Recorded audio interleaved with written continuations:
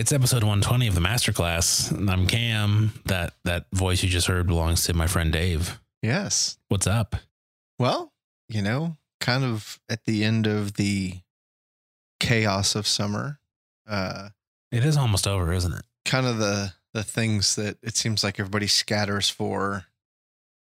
Like cockroaches to a light. Is beginning to come to an end, and people that I haven't seen in a while, including this podcast and Cam, have kind of we've resurfaced. Yes. Resurfaced. So I was hibernating all summer because, I don't know if you can tell based on the color of my skin, I hid as much as possible.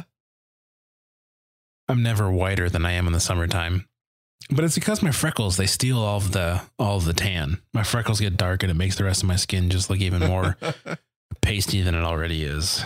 That and the air conditioning. Yeah. Truthfully. Yeah. Try to get out a little bit. Did you guys go on the boat at all? We did. Yep. Good. Yeah. Actually quite a bit. So good. Boating is wonderful. If you can, if you live in a place where you can enjoy it and you have the means, or more importantly, a friend has the means, yachting is fun. Boating, tubing. My grandpa had a sailboat growing up, or while I was growing up, and it was my weekly duty to clean it. But that also meant that I got lunch at the yacht club and I got to sail with him very, very regularly. And it was my goal. I don't know if I've ever told you this. What I wanted to do the summer after I graduated high school, not work and make money to go to college, was to take my grandpa's boat. Now, remember, I grew up in Detroit, right on the water. And unlike here in Kansas, the water in Michigan can get you to the ocean. So Lake St. Clair is essentially, it's north of the Detroit River and south of Lake Huron. It's essentially the Detroit River found a big plain and just got real bloated and became a lake. But you can take Lake St. Clair down the Detroit River to Lake Erie, and then take Lake Erie to the St. Lawrence Seaway and take that all the way to the Atlantic. So you go all the way through eastern Ontario and then all the way through Quebec. And you come out in the Atlantic Ocean just north of Maine. So it was my goal to take my grandfather's 48 or 42 foot sailboat that was built for the Mediterranean. So it's seaworthy. From the yacht club in St. Clair Shores, Michigan, through all of that, down the entire East Coast, and in like there's a little intercoastal seaway that's in between the mainland and a lot of the islands. And then take that all the way down to the Bahamas and then come all the way back. Wow. That's what I wanted to do with the summer, which is one, amazing. And two, the most like unrealistic and selfish and totally ludicrous idea. I told my grandpa that and he looked at me, he goes, "Are you effing kidding me? Why am I going to hand you my multi-$100,000 sailboat for you who's never sailed on the ocean? Yes, you're an accomplished small boat sailor. I sailed all 4 years in high school, but those boats were 13 feet long and, did not cost as much as my parents' house. Why would I ever give you this boat to go solo, no less? Yeah. How are you going to feed yourself? Who's going to steer the boat when you got to go take a dump? Like all of these things that I hadn't, the grandness of the adventure captivated me, and obviously it never happened. And, since then my grandpa has passed away and the sailboat has been sold to someone who I will hold a grudge against, just because I was not in a position to own, house, maintain, or actually use a sailboat. So they're really expensive. Anyways. Yes. So your wording reminds me of Ferris Bueller's Day Off, where he says, "It is so choice. If you have the means, I highly recommend picking one up." Well, and much like Ferris Bueller, my name is Cameron, and I do love me the Red Wings. Let my people go. Except my dad's not my dad doesn't have a Porsche in a glass garage in the woods. My dad loved his minivan more than anything. You know, It's I never true. made the Red Wings connection. Seriously? I'm truly, I'm David, embarrassed. I'm embarrassed by I'm the embarrassed fact that for you. I never made the whole He Cameron. wears it the I whole know. movie. I know. Oh man. I don't know if we can recover from this. Yes. Yeah. Might as well Oh, just well. call it right now. Yeah, that's it. We're done. Show's That's over. the end. No more masterclass. We're just gonna close the doors and maybe someone will find us later on. So how old were you when that movie came out? Oh gosh. Like you weren't named after No, my Cameron is my mom's maiden. 1986. I was born in 86, Okay. but Cameron is my mom's maiden name. Oh, that's So the okay. grandpa whose boat that I wanted to abscond with down the Atlantic coast, his name was Dougal Cameron from Gotcha. Glasgow, Scotland. Moved over here in the 50s. Wow. Was an engineer at Chrysler. Oh, that's cool. He has the patent for the first transmission in a minivan ever. That's his work. So you enjoy that, you 1988 Chrysler Voyager or whatever the heck it was. It's obviously no longer in use, but it was on his wall in the living room. It's pretty cool. Well, that was Lee Iacocca. Mm-hmm. And he had. Yeah, he's got a few pictures with him and Lee. So Lee Iacocca had the pony car, which was the Mustang, Uh-huh. Camaro. He did the minivan. That changed a lot of lives, that minivan. And then I think then Chrysler acquired Jeep. I think you Mhm. could argue he's the forefather of the SUV as we know SUVs today. Not that there weren't other. My grandpa had a Grand Cherokee when I was a kid, and he had the car phone in it, and I thought it Oh. was the coolest thing ever.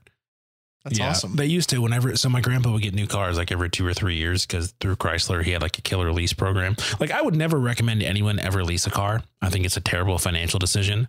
But the deal that they were getting in the 90s when things were just, this was before they all went bankrupt or almost. Things were just, they were handing money away. He would get a new car every 2 or 3 years, and it would be top of the line leather seats because they got such a good employee deal on it. My grandma and my grandpa would invite me over when they got the new car, and they would just sit me in there and they go, okay, figure out all the electronics. And I would sit in there as like a 10-year-old and I would figure out what all the buttons did, what, how to set up the automatic garage door opener that was built into the visor, the CD changer in the back trunk, like that sort of crap. Yes. I think they knew how to do all of it. I just think they wanted to make me feel smart and special. I did not expect to talk about this. This is I did not either. very nostalgic for me. I'm going to put a link in the show notes to the original Chrysler minivan. Well, it was. So I you can remember there see was some a of my Dodge grandpa's- Caravan. There was a Plymouth Voyager. Plymouth Voyager, yeah. The And then Chrysler Town and Country. There was a Town and which Country is what I would have We had guessed. a Plymouth, our first minivan. I remember we had a Dodge Omni when I was a kid. My Wow. parents, being the lovely, wonderful human beings they were, left me in it alone one time in the driveway. I think my dad, I legit think my dad just forgot like a wallet or something in the house and ran in. And I somehow managed to unlodge it from park and rolled down the driveway, across the street, and up the neighbor's driveway. And by the grace of God alone, there was no cross There traffic. was no. But I'm also the same kid that stuck his finger on the bright orange cigarette lighter twice to figure out that bright orange means hot. Don't do that. So it could have been totally my fault. But yeah, I'll have a link in the show notes to the original Chrysler minivan, and because that'll be fun. But yeah, I remember the Plymouth Voyager. We had a purple Plymouth Voyager, and none of the windows were tinted, which is really weird in a minivan. If you ever see a minivan that doesn't have the back windows aren't tinted, Mhm. it's like a couch on wheels because you can see everything, and it's so unusual. And then later on, we got a Chrysler Town and Country. And my dad, he would rather drive a minivan than any other vehicle on the planet,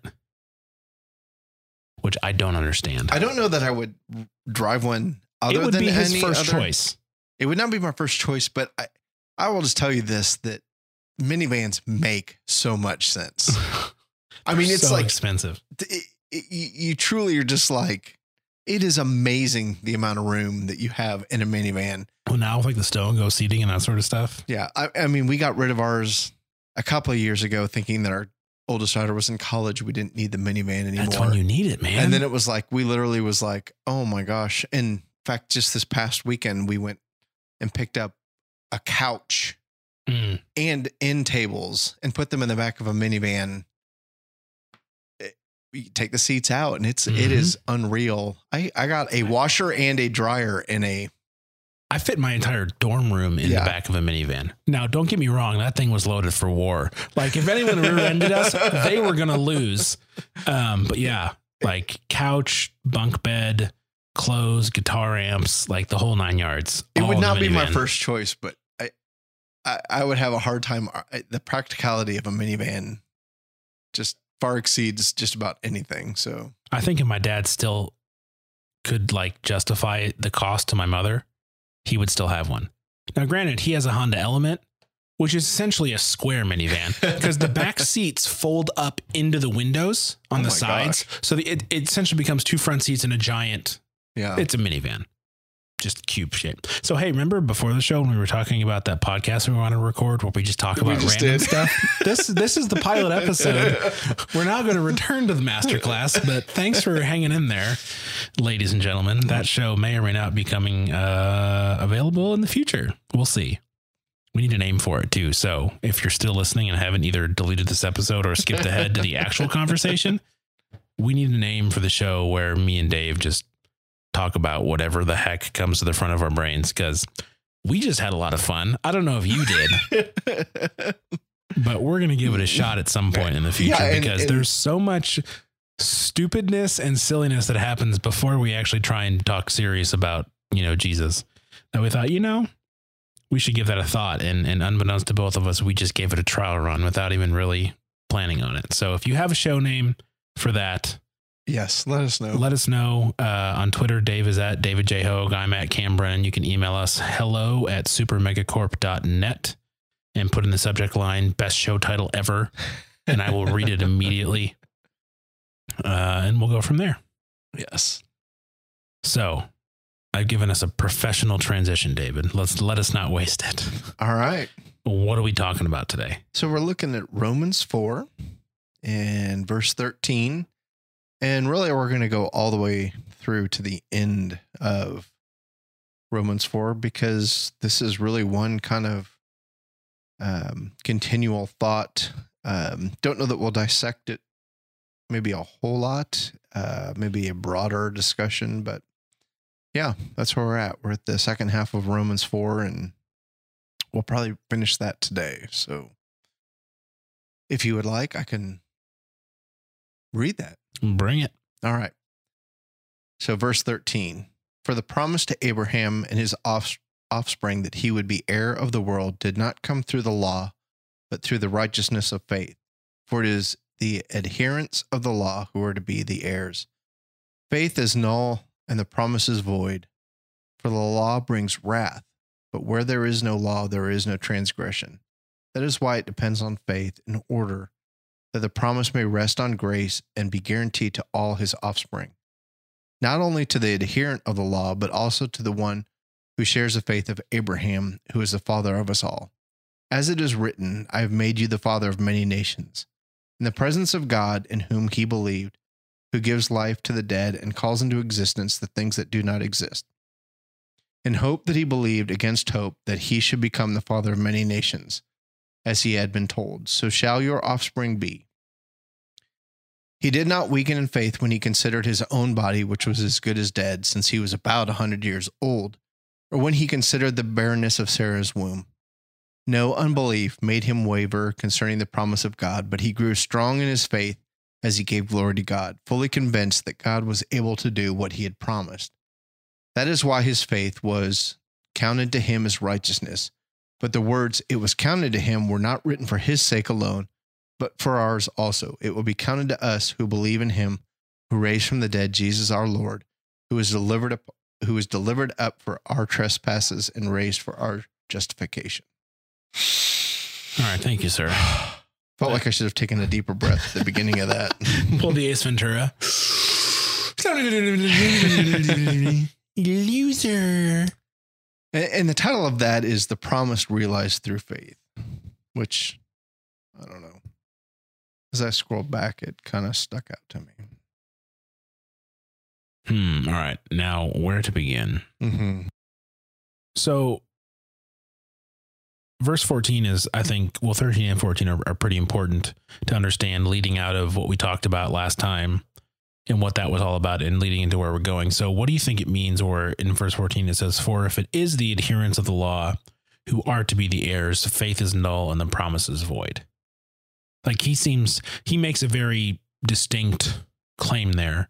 If this is true, then these are the results. And if these are the results, then why is it a big deal that Abraham's righteousness was credited to him as faith, or by faith?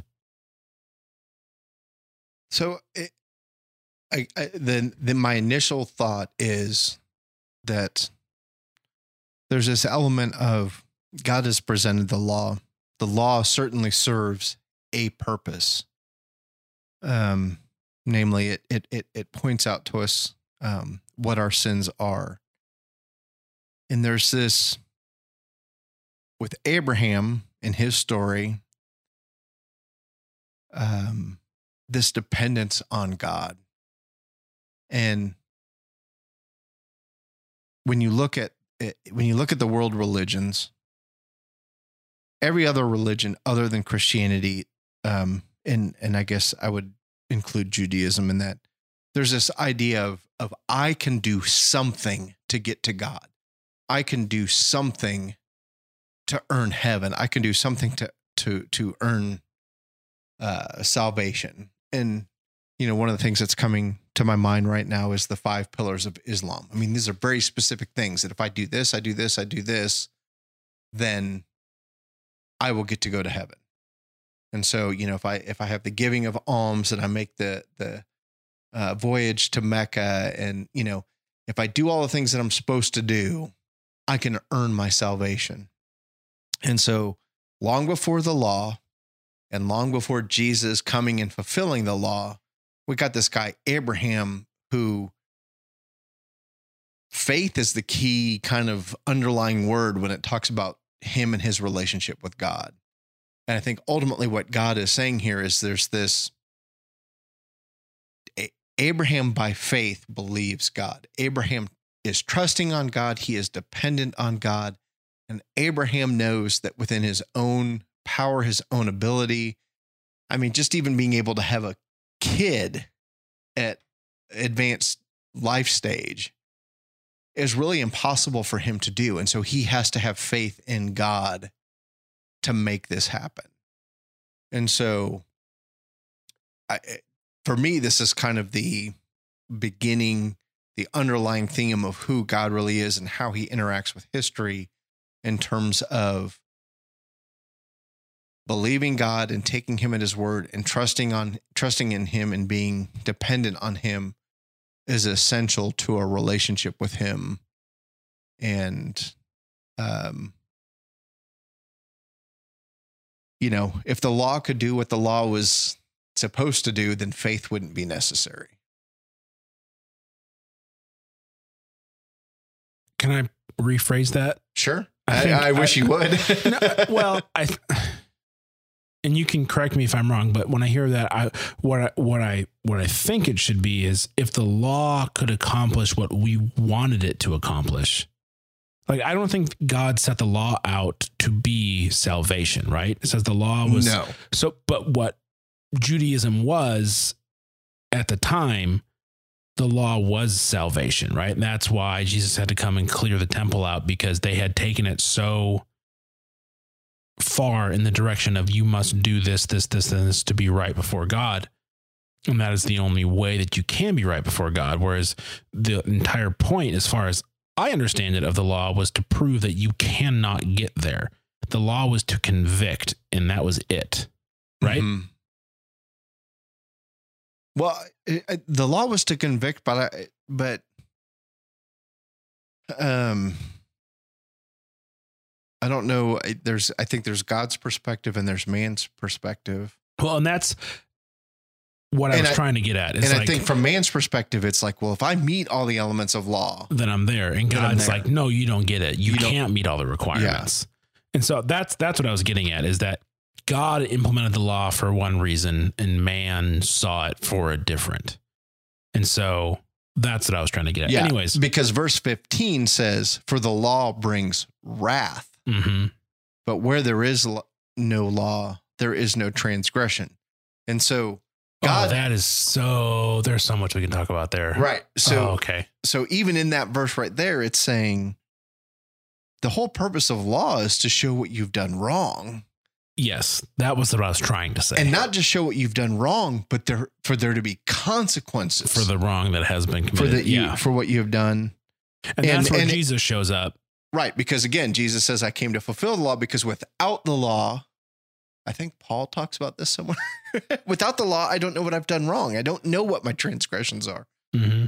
And so I need the law to show me what my transgressions are. Yeah.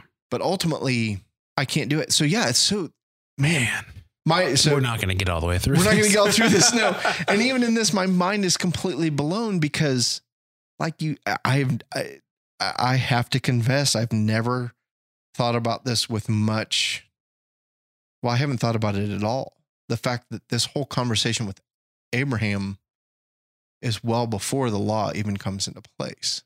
The law doesn't exist. It's Noah, it's Abraham, it's Adam, it's this group of people that exist since creation that for one reason or another choose to believe in a God and try to whatever they try to do. And this is what I wrote down verbatim while you were reading that was, why did Abraham have faith?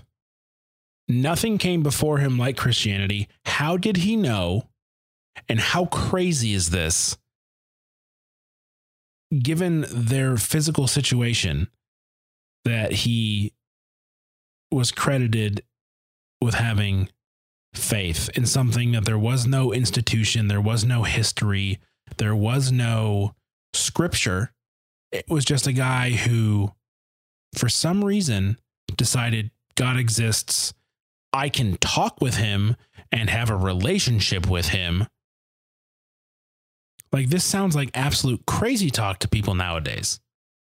Yeah, because even with the Genesis, I mean, and this was not sure how the show will be edited, but as we launched into this, one of the things I started to do was look at Genesis 15.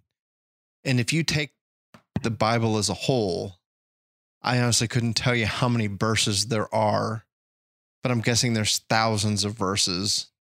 In the Bible? If not tens of thousands. And we're literally talking 15 chapters in. Yeah, a couple hundred verses.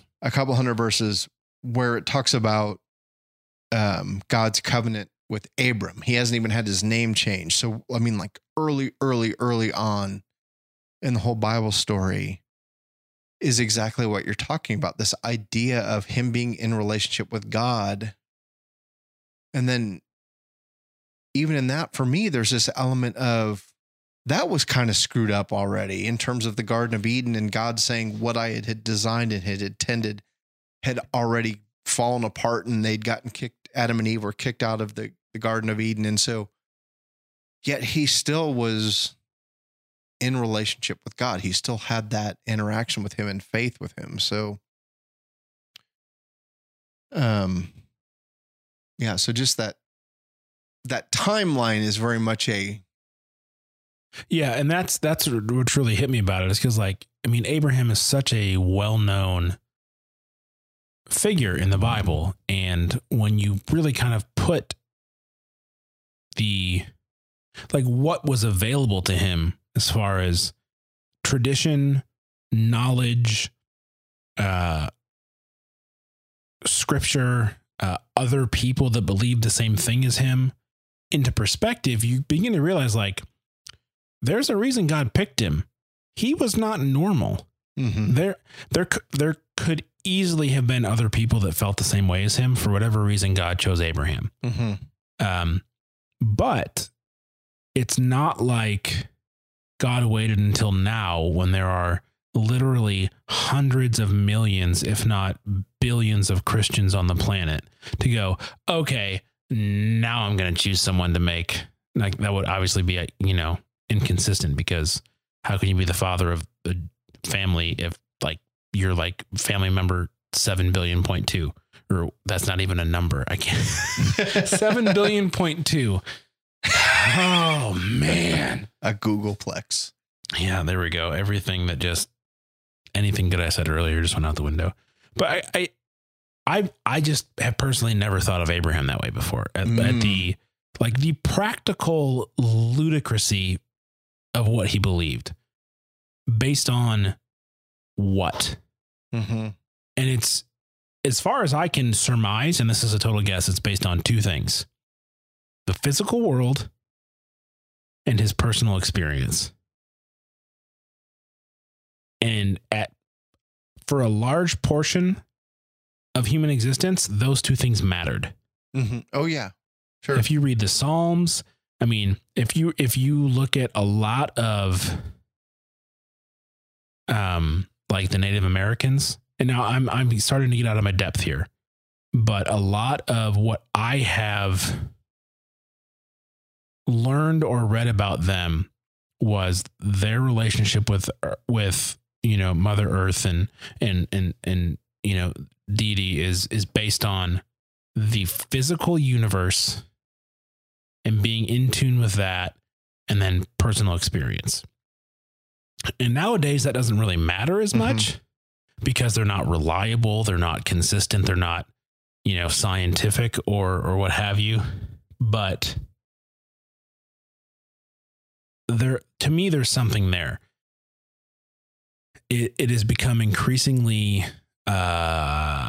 accepted that the physical is unreliable, that the physical universe was an accident, that life was an accident, that order is an accident, which is of all of those things, order being an accident is the most ludicrous to me. That's an absolute oxymoron. Yeah, because you don't see that. No, you don't see. Now things tend toward entropy, which is chaos, right? It falls apart. Yeah, things fall apart, but that is, from the Christian mindset, a symptom of sin, of things being broken, of not being how they were intended to be. But for there to be order at all, which there is everywhere you look, order cannot come from chaos. Order can descend into chaos, but order cannot come from it. Yeah. If you study physics and you look at the law of physics, there is no law of physics that says order comes from chaos. It is quite the opposite. Yeah. Order can quickly descend into it, given a few variables, but it's, yeah. So relying on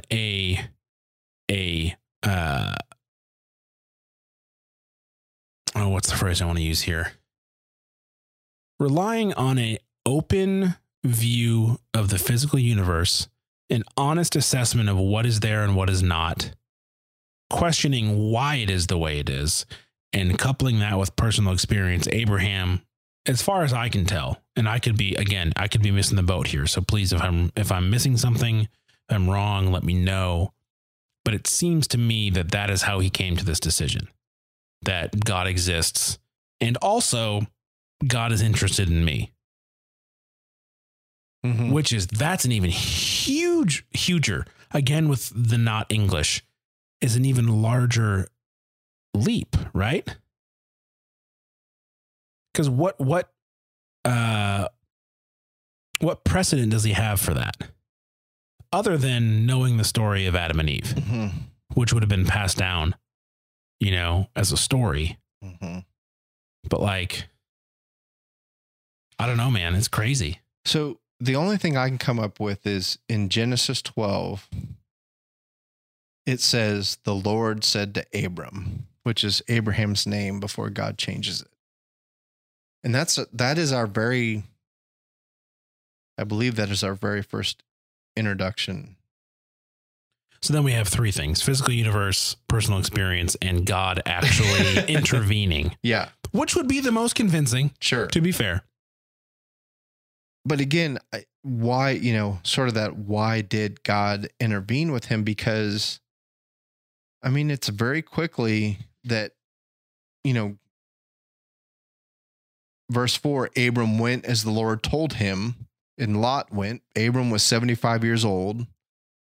So clearly he's lived quite a life, and they're going to the land of Canaan. And when they came to the land of Canaan, the Lord appeared to Abram and said, to your offspring, I will give this land. So he built an altar to the Lord. who had appeared to him. So, if God appears to me, hopefully I'm somebody that builds an altar versus writing it off as some hallucination. Shouldn't have had those mushrooms. Exactly. I had those to the do not eat list. But the first thing that he does is they go into Egypt. And he lies about who his wife is. I know that you are a woman beautiful in appearance, and when the Egyptians see you, they will say, this is his wife. Then they will kill me, but they will let you live. Say you are my sister, that it may go well with me because of you. So here's a guy in relationship with God, and the first thing he does is tell his wife, hey, lie about who you are. Well, you know what that says? He knows dudes. And also, Sarah in her 70s is a total babe, apparently. I mean, maybe late 60s. Maybe she's a little bit younger. But still, David, exactly. No Botox, no makeup. Come on. And so maybe makeup, but I mean, he knows dudes. Yeah. I'm not excusing it. I'm just saying, like. And so what does Pharaoh do? Pharaoh takes her as his wife. And then the Lord afflicts Pharaoh with plagues because of her. And then Pharaoh calls Abram and says, what is this you have done to me? Why did you not tell me that she was your wife? Like, seriously, bro? Yeah. Yeah. So he's lucky he didn't get them all killed. He's lucky he didn't get them all killed. And I'm not, maybe I am. I don't want my intent to be to justify anything that I've ever done in my faith as being okay. And I should never compare myself to others. My standard is higher than that. Here is a guy that God is giving all kinds of credit to for being a man of faith, and he manipulates the situation to benefit him because he doesn't trust God. And it's not the only time he does it. And we haven't even gotten to the worst part yet, which Paul just glosses over. Mm-hmm. So, yeah. Oh, man. And then verse 15, for the law brings wrath, but where there is no law, there is no transgression. And that to me is something that I think the church in America needs to understand in so many ways. And so I'm going to turn the tables here big time, I think, just because the second I heard this, the first thing that came to my mind was homosexual marriage in America. Mm-hmm. If they're not Christians, why would we hold them to Christian standards? Well, yeah. Like, I'm not a vegetarian and you are, and you judge me based on vegetarian standards for eating meat. Well, that doesn't make any sense. I'm not a vegetarian. I'm not restricted by the things that you are. Mm-hmm. I like meat. It's yummy. I have it at every meal. And what I don't understand is why Christians in general, and again, my statement on general statements, Dave, what is wrong with my brain tonight? You're fine. I understand the weakness of general statements. So if this general statement doesn't apply to you, I don't intend it to. Oh man, I'm all flustered now. Like, why is it that Christians are so eager to judge non-Christians by Christian standards? It makes quite literally zero sense. And so for a verse like this to say, where there is no law, there is no transgression, duh. But it is so easy for us, and I'm going to throw myself in the boat here, to judge other people that do not believe the same things we believe by our own beliefs, and therefore make ourselves look and or feel better in judgment on those people. And it's ludicrous. And this is not just for the issue of homosexuality or what it's for anything that you feel like your Christianity makes you better than someone for, when they are not living or held to the same standards that we are because they are not believers. It doesn't mean that the actions are necessarily correct, but if there's no law or in our, circumstance, grace and mercy to hold them to something, why on earth would we expect there to be? Mm-hmm. Like, am I making any sense? Oh, yeah, absolutely. I don't get it. Yeah. Well, and I think 1 Corinthians 5:12, Yes. maybe even verse 13, Yes. supports what you're saying. For what have I to do with judging outsiders? Mm-hmm.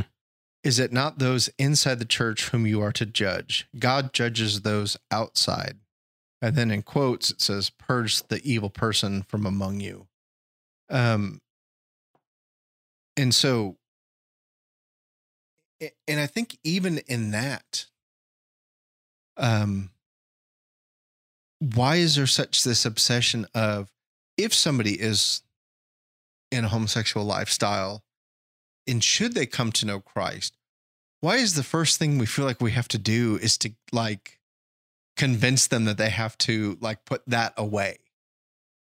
Because that's the worst sin, David. So, and oh man, I have so much on this. Continue.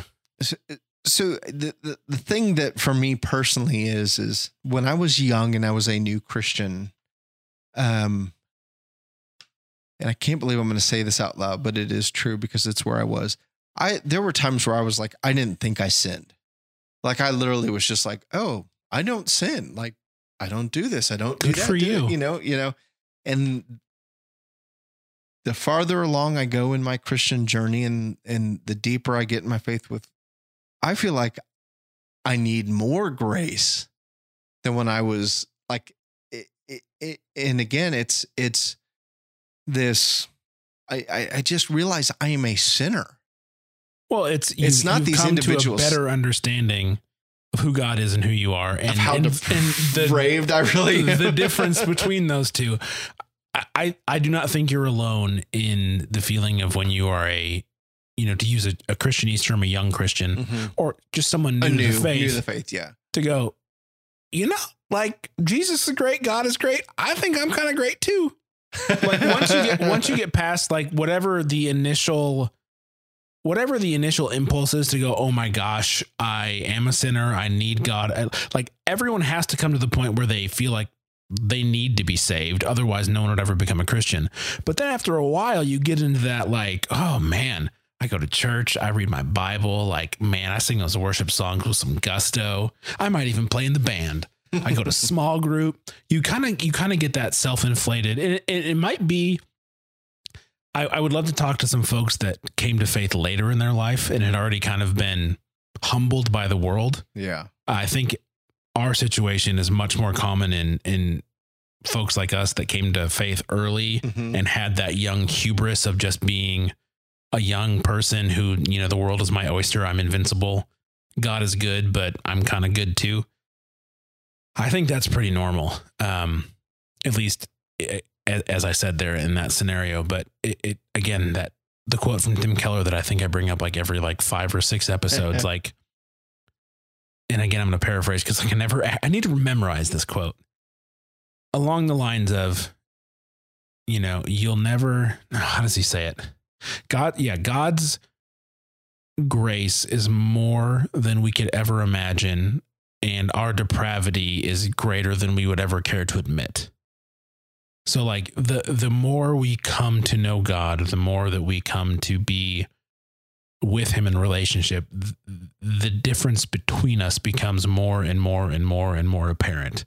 And the farther away we get from the, you're great, I'm great, and we get to the, holy cow, I've done these things, mm-hmm. yet you still love me. Holy cow, I've thought these things, you sent your son to die for me. Holy cow, I have, this, that, and the other thing, and yet you still want me. Mm-hmm. And that is the beauty of God and the gospel and his creation, is that it does not matter. The deeper you go, the more he is there. Mm-hmm. And Yeah, it's just, you got me all distracted, Dave, in a good way.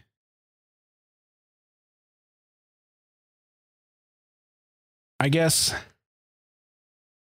man, I really had this whole thing I wanted to talk about, and now I can't remember it because I'm all distracted by, like, you know, God being graceful and merciful and, you know, taking care of his people. Mm-hmm. What a jerk. Okay, so I'm reminded of when Jesus calls Peter to come follow him in specifically in Luke 5.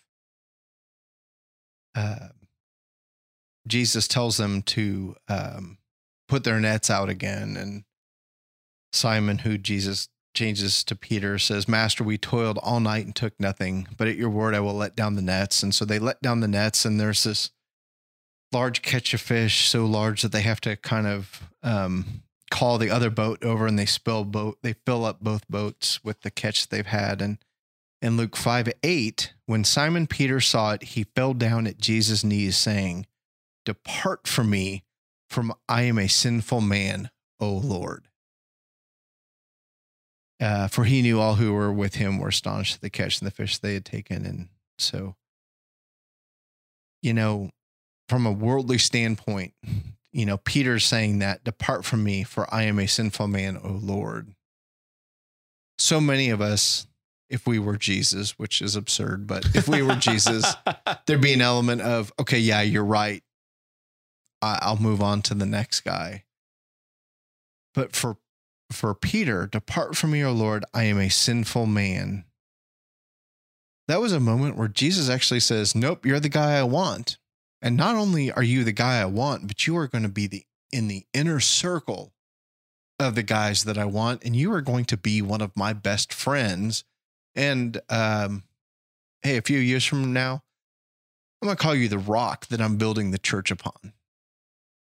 He's going to star in so many action movies. You know, and one, it's difficult for me to acknowledge that I'm that sinful. And so that's probably one of the places I need to start from is "Depart from me, for I am a sinful man, O Lord." And then even in that, allow him to forgive me and then work in my life and allow me to come alongside him. And as Christians, kind of back to our point in our discussion, is we kind of have this idea of, oh, we got to get rid of all the sin first. We gotta get cleaned up so we can get into the shower to get clean. We gotta, you know, don't want to get the shower dirty before I get in there. I gotta wash myself and then I can get in the shower and take my actual ritualistic shower. Purification. Yeah. That is so how we treat Christianity. And I truly, it's one of those things where my experience has been when somebody who lives in a homosexual lifestyle, and I'm not saying I've experienced this broadly or on many occasions, but I have been at least a distant observer of somebody who has come to the church from the homosexual lifestyle. It seems to me that there's this instant, we need to fix you and we need to get rid of the homosexuality. Whereas if he was just a stereotypical heterosexual guy. Yeah. Well, Peter. Right. We wouldn't have that, like, oh, we need to solve you of whatever ails you. It would just be like, oh, welcome to the church. Hey, come to the church picnic. You want to join a small group? Hey, do you play guitar? We could use a guitar player. Mm-hmm. But if you come in with the label of homosexual, all of a sudden, yeah, we need to save you from that sin immediately before you can even serve, or you can even like take the church 101, like, hey, this is what it means to be a Christian class. Yeah. Yeah. I get what you're saying now. Okay. So now I'm not saying that, and this is where I may sound like a hypocrite or whatever, but because we all have this sort of ingrained sin in our life, rooted sin in our life that we constantly battle. I do believe that we all have those things that while we are forgiven of them by him, it's never completely removed from us. I think we all have that thing, that sin in our life that will be different for each person. And it is different for each person. and we've had this conversation before of, I think I have to be honest to that person and say, I don't think you can live in this lifestyle. Mm-hmm. Now, I'm not going to tell that person to leave that lifestyle, but I do think there's an element of God has to convict you and you have to do what God is telling you to do. But if you ask me, I'm going to give you my genuine, and maybe even in that, it depends on how close our relationship is as to how. Oh yeah. I'm not going to walk up to a stranger and be like, No. Listen, here's how you need to live your life. Yeah. But that's given true your of position, any sin. But given your position as an elder at your church, Mm-hmm.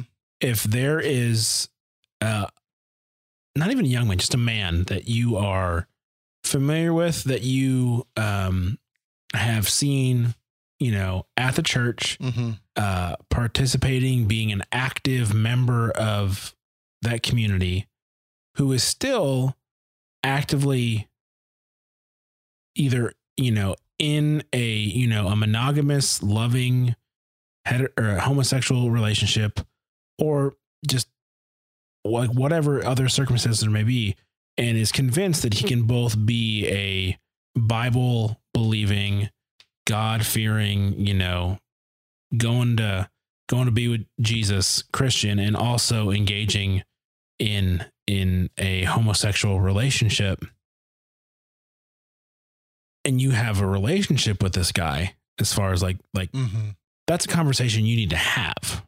Yes. And you would feel comfortable, assuming he's not a stranger. Like, would you feel it was your duty I would not as a feel church? comfortable. No. But would I feel, and I even hate using this word, but I do believe it's, would I feel righteous in my conversation? Yes. And not do I feel righteous, but in God's righteousness, do I feel it's appropriate? Yeah. Well, and we've said this on the show multiple times before. Like, it would be so much easier if it was totally okay. I agree. It would just solve so many problems. Yep.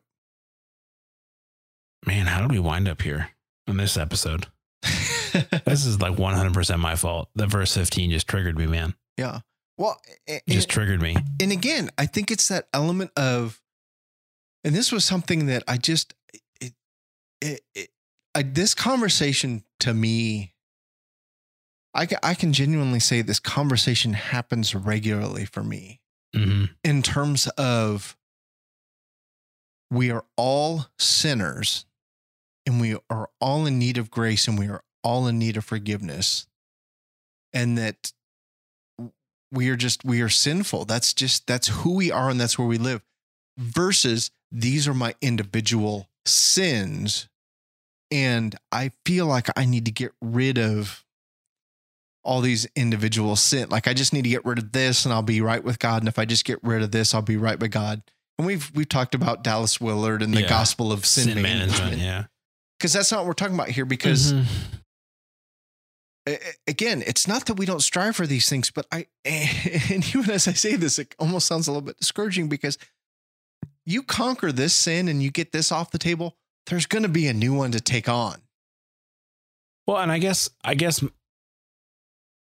the hypocrisy I see with the homosexuality thing in the church is like, we would never allow an openly homosexual man or woman to be a pastor of a church and teach the Bible. But our pastor drinks too much. Our pastor looks at porn. Our pastor lies on his taxes.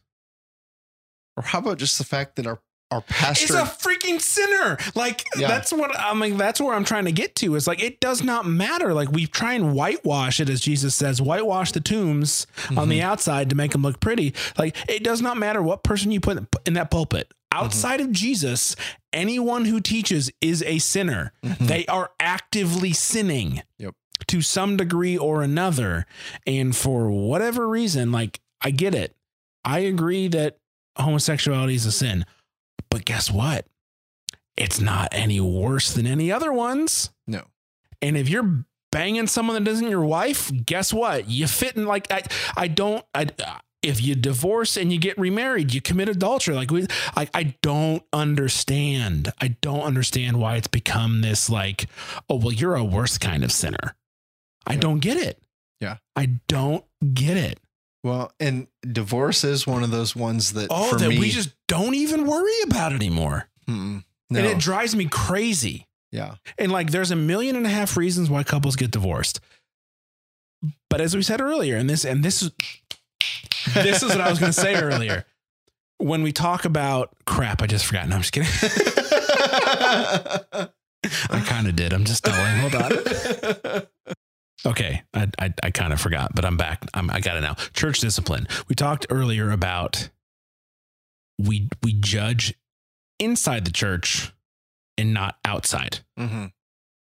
What do we see the church do 95% of the time? Judge everyone outside of the church and not inside of the church. How often have you had church discipline discussions? Either on the elder board, in a small group? How often do you see the church discipline members of the church versus how often you see Christians judging people that do not adhere to the same beliefs? So one of the things I will say is I feel like in terms of the discussions that we have, we're actually pretty good at that. Okay. We're pretty good at saying this is somebody we need to hold accountable, Mm-hmm. and this is why. Now, in the broader scope of me and my faith and the conversations that I have, that's a small percentage. Yeah. Well, And that's the only thing I can speak to is me and but when it comes to church business, there is an element of, I don't feel like we do a lot of that, but in my personal and my friendships, yeah, I'm guilty of. well, in there my being a different experience when I worked as a youth pastor was that church discipline was marginal at best. It was not something that our church engaged in. But I also don't feel like our church is out there, on the picketing and stuff. But even growing up when I wasn't working for the church, like the concept, I didn't understand the concept of church discipline until I was reading books on the church as an adult. It was never something that I was aware of. Now, it could have been because I was a kid and I was protected from, a lot of that stuff. But like the whole reason the church I went to growing up exploded was because there was none, not for the staff, not for the people at the church. And it just exploded and it was nasty and disgusting. And it was just the worst of the worst when it comes to church stuff. And so I'm a little touchy here, to the point where I think like we need to get back to that. But it's so countercultural now for the church to be telling you what you're doing is wrong. Right. And I'm kind of okay with that. Like there's been this saying going on in my head. Like if I were ever to work at a church again, which I want to do, and if I were ever to lead a church again, which I think later on in life would be something that I would like to do once I'm not ready. I'm not there. Is I want everyone to be welcome at my church. Absolutely. But I don't want anyone to be comfortable. Interesting. Yeah. Probably not a perfect saying, but I think that if everyone is welcome and no one feels completely comfortable, then it means that everybody is paying attention and everybody is engaging and everybody is trying to figure out what God is wanting them to change in their life. Right. Because the second you become comfortable is the second Satan goes, let's bring in the recliner. I'm good. And that's when complacency kicks in. And that's when you get all sorts of BS you don't need in your life. Well, and that's, so one of the ones that I feel like doesn't get addressed enough is materialism. And Dave, we don't talk about it. We live in the suburbs. Yeah, come on, exactly. Man. And I'm probably guilty of that. And dude, we have in-ear monitors. Well, I don't know what you're talking about.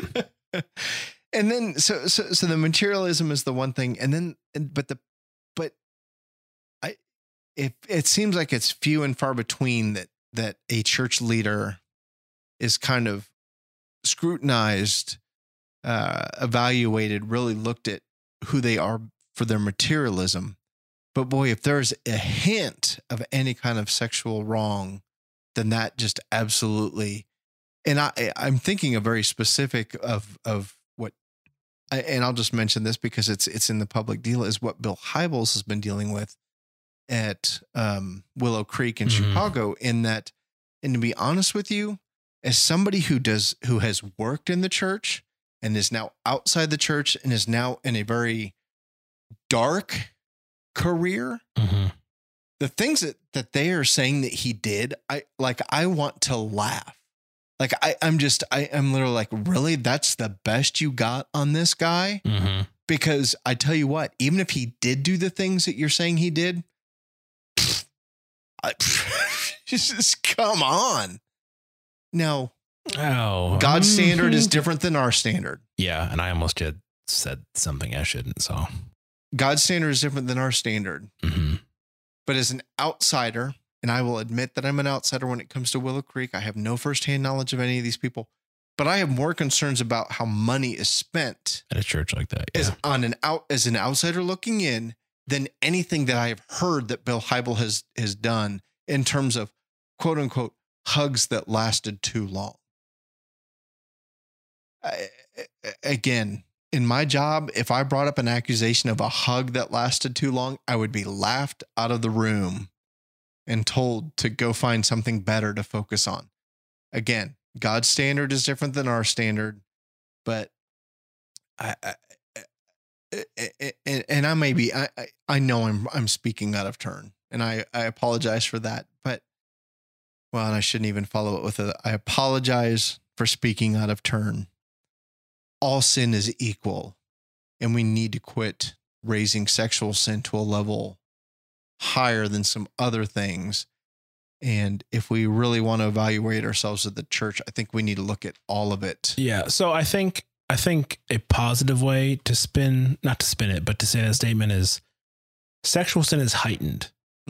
We need to raise other sin to that level, because what we don't want to do is downplay the trauma.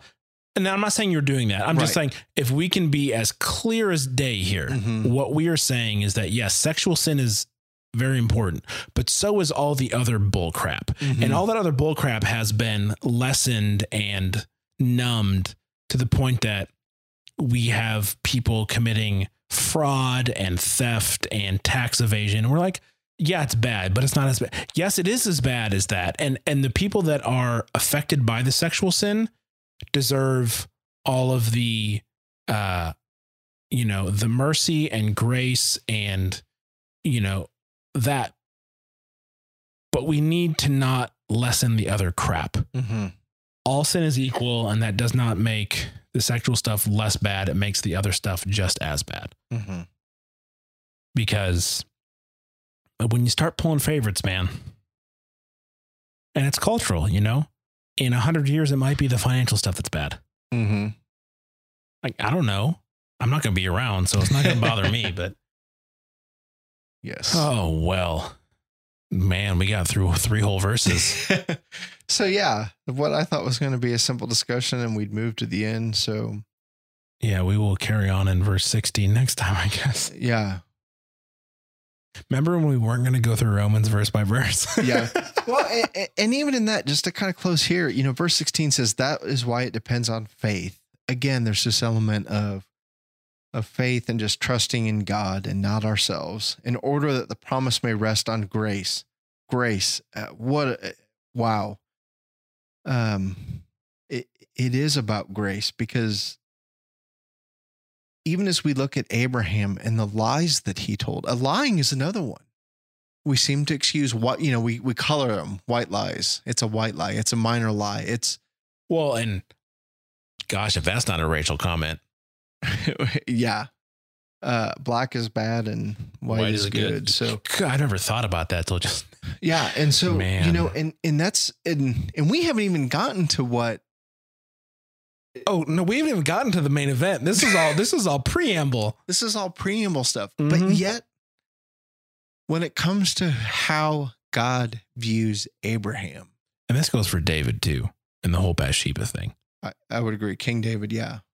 Like there's some parallels here. Yeah. For sure. There's this element of they are remembered as I'm thinking of, is it Hebrews 13, the great cloud of witnesses? It's either 12 or 13. Okay, I can't remember. So in Hebrews, it talks about this great cloud of witness, and there's this redemption that I personally believe is because of Jesus and his dying on the cross, and how God views us and humanity of, God is not this cosmic killjoy that has got a list of the good things that we've done and the bad things that we've done.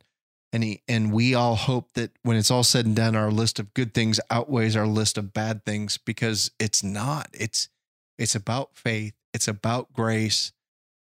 And I just think God views us. And again, I think this is one of those things that you understand better if you have the privilege of becoming a parent of a child, in that you focus on the good things, you focus on the positives of who this person is, and not so much the negatives. And when the negatives come into play, it's not it doesn't change your heart towards that person. It's just, I don't want those things to be in your life. I just don't want you to be that person. I want you to be good. And a healthy parent looks at their child and remembers all the good and all the pleasant, and the bad stuff is just, it just really doesn't even matter. And so, yeah, we'll pick up with verse 16, I think, next time, and talk about that stuff, and maybe even dig a little bit deeper into some of the things that Abraham did. Because one of the things I do think that stands out to me in the parallel of being a parent is how he responded to God and chose God over his own offspring, regardless of any kind of long-standing promise. I just can't imagine being a parent of a child and choosing God in the way that he did over his child. But no, that's a really good point. I had kind of forgotten about that. I was so focused on Hagar that I had forgotten about. Oh boy. Yep. Next time is going to be good. Yeah. All right. Well, thanks for hanging around for this epic episode. Yes. We cracked the hour mark, guys and ladies. We did it. High fives all around. Thanks for listening. Just again, real quick, if you want to get in touch with us, Dave's at David J. Hogue on Twitter. I'm at Cam Brennan. Emails hello@supermegacorp. Those links are all in the show notes, as well as links to the stuff that we talked about. And also a shout out to our Patreon supporters, Katie, Wilby, and Rachel. You guys continue to support us, and we think that's super cool. And hey, if you listen to the show, we also think that's very cool. Yes, thank you. There's, like I said, links to all that stuff in the show notes. If you're listening on your phone, you swipe up, left, right. It's not Tinder. Don't worry. You're not going to automatically match with us. Just swipe around your phone and find the show notes. Click on the good links. Check it all out. And, shoot us a line, say hey, and we'll be back in the future. Yeah. We'll see you then. Bye.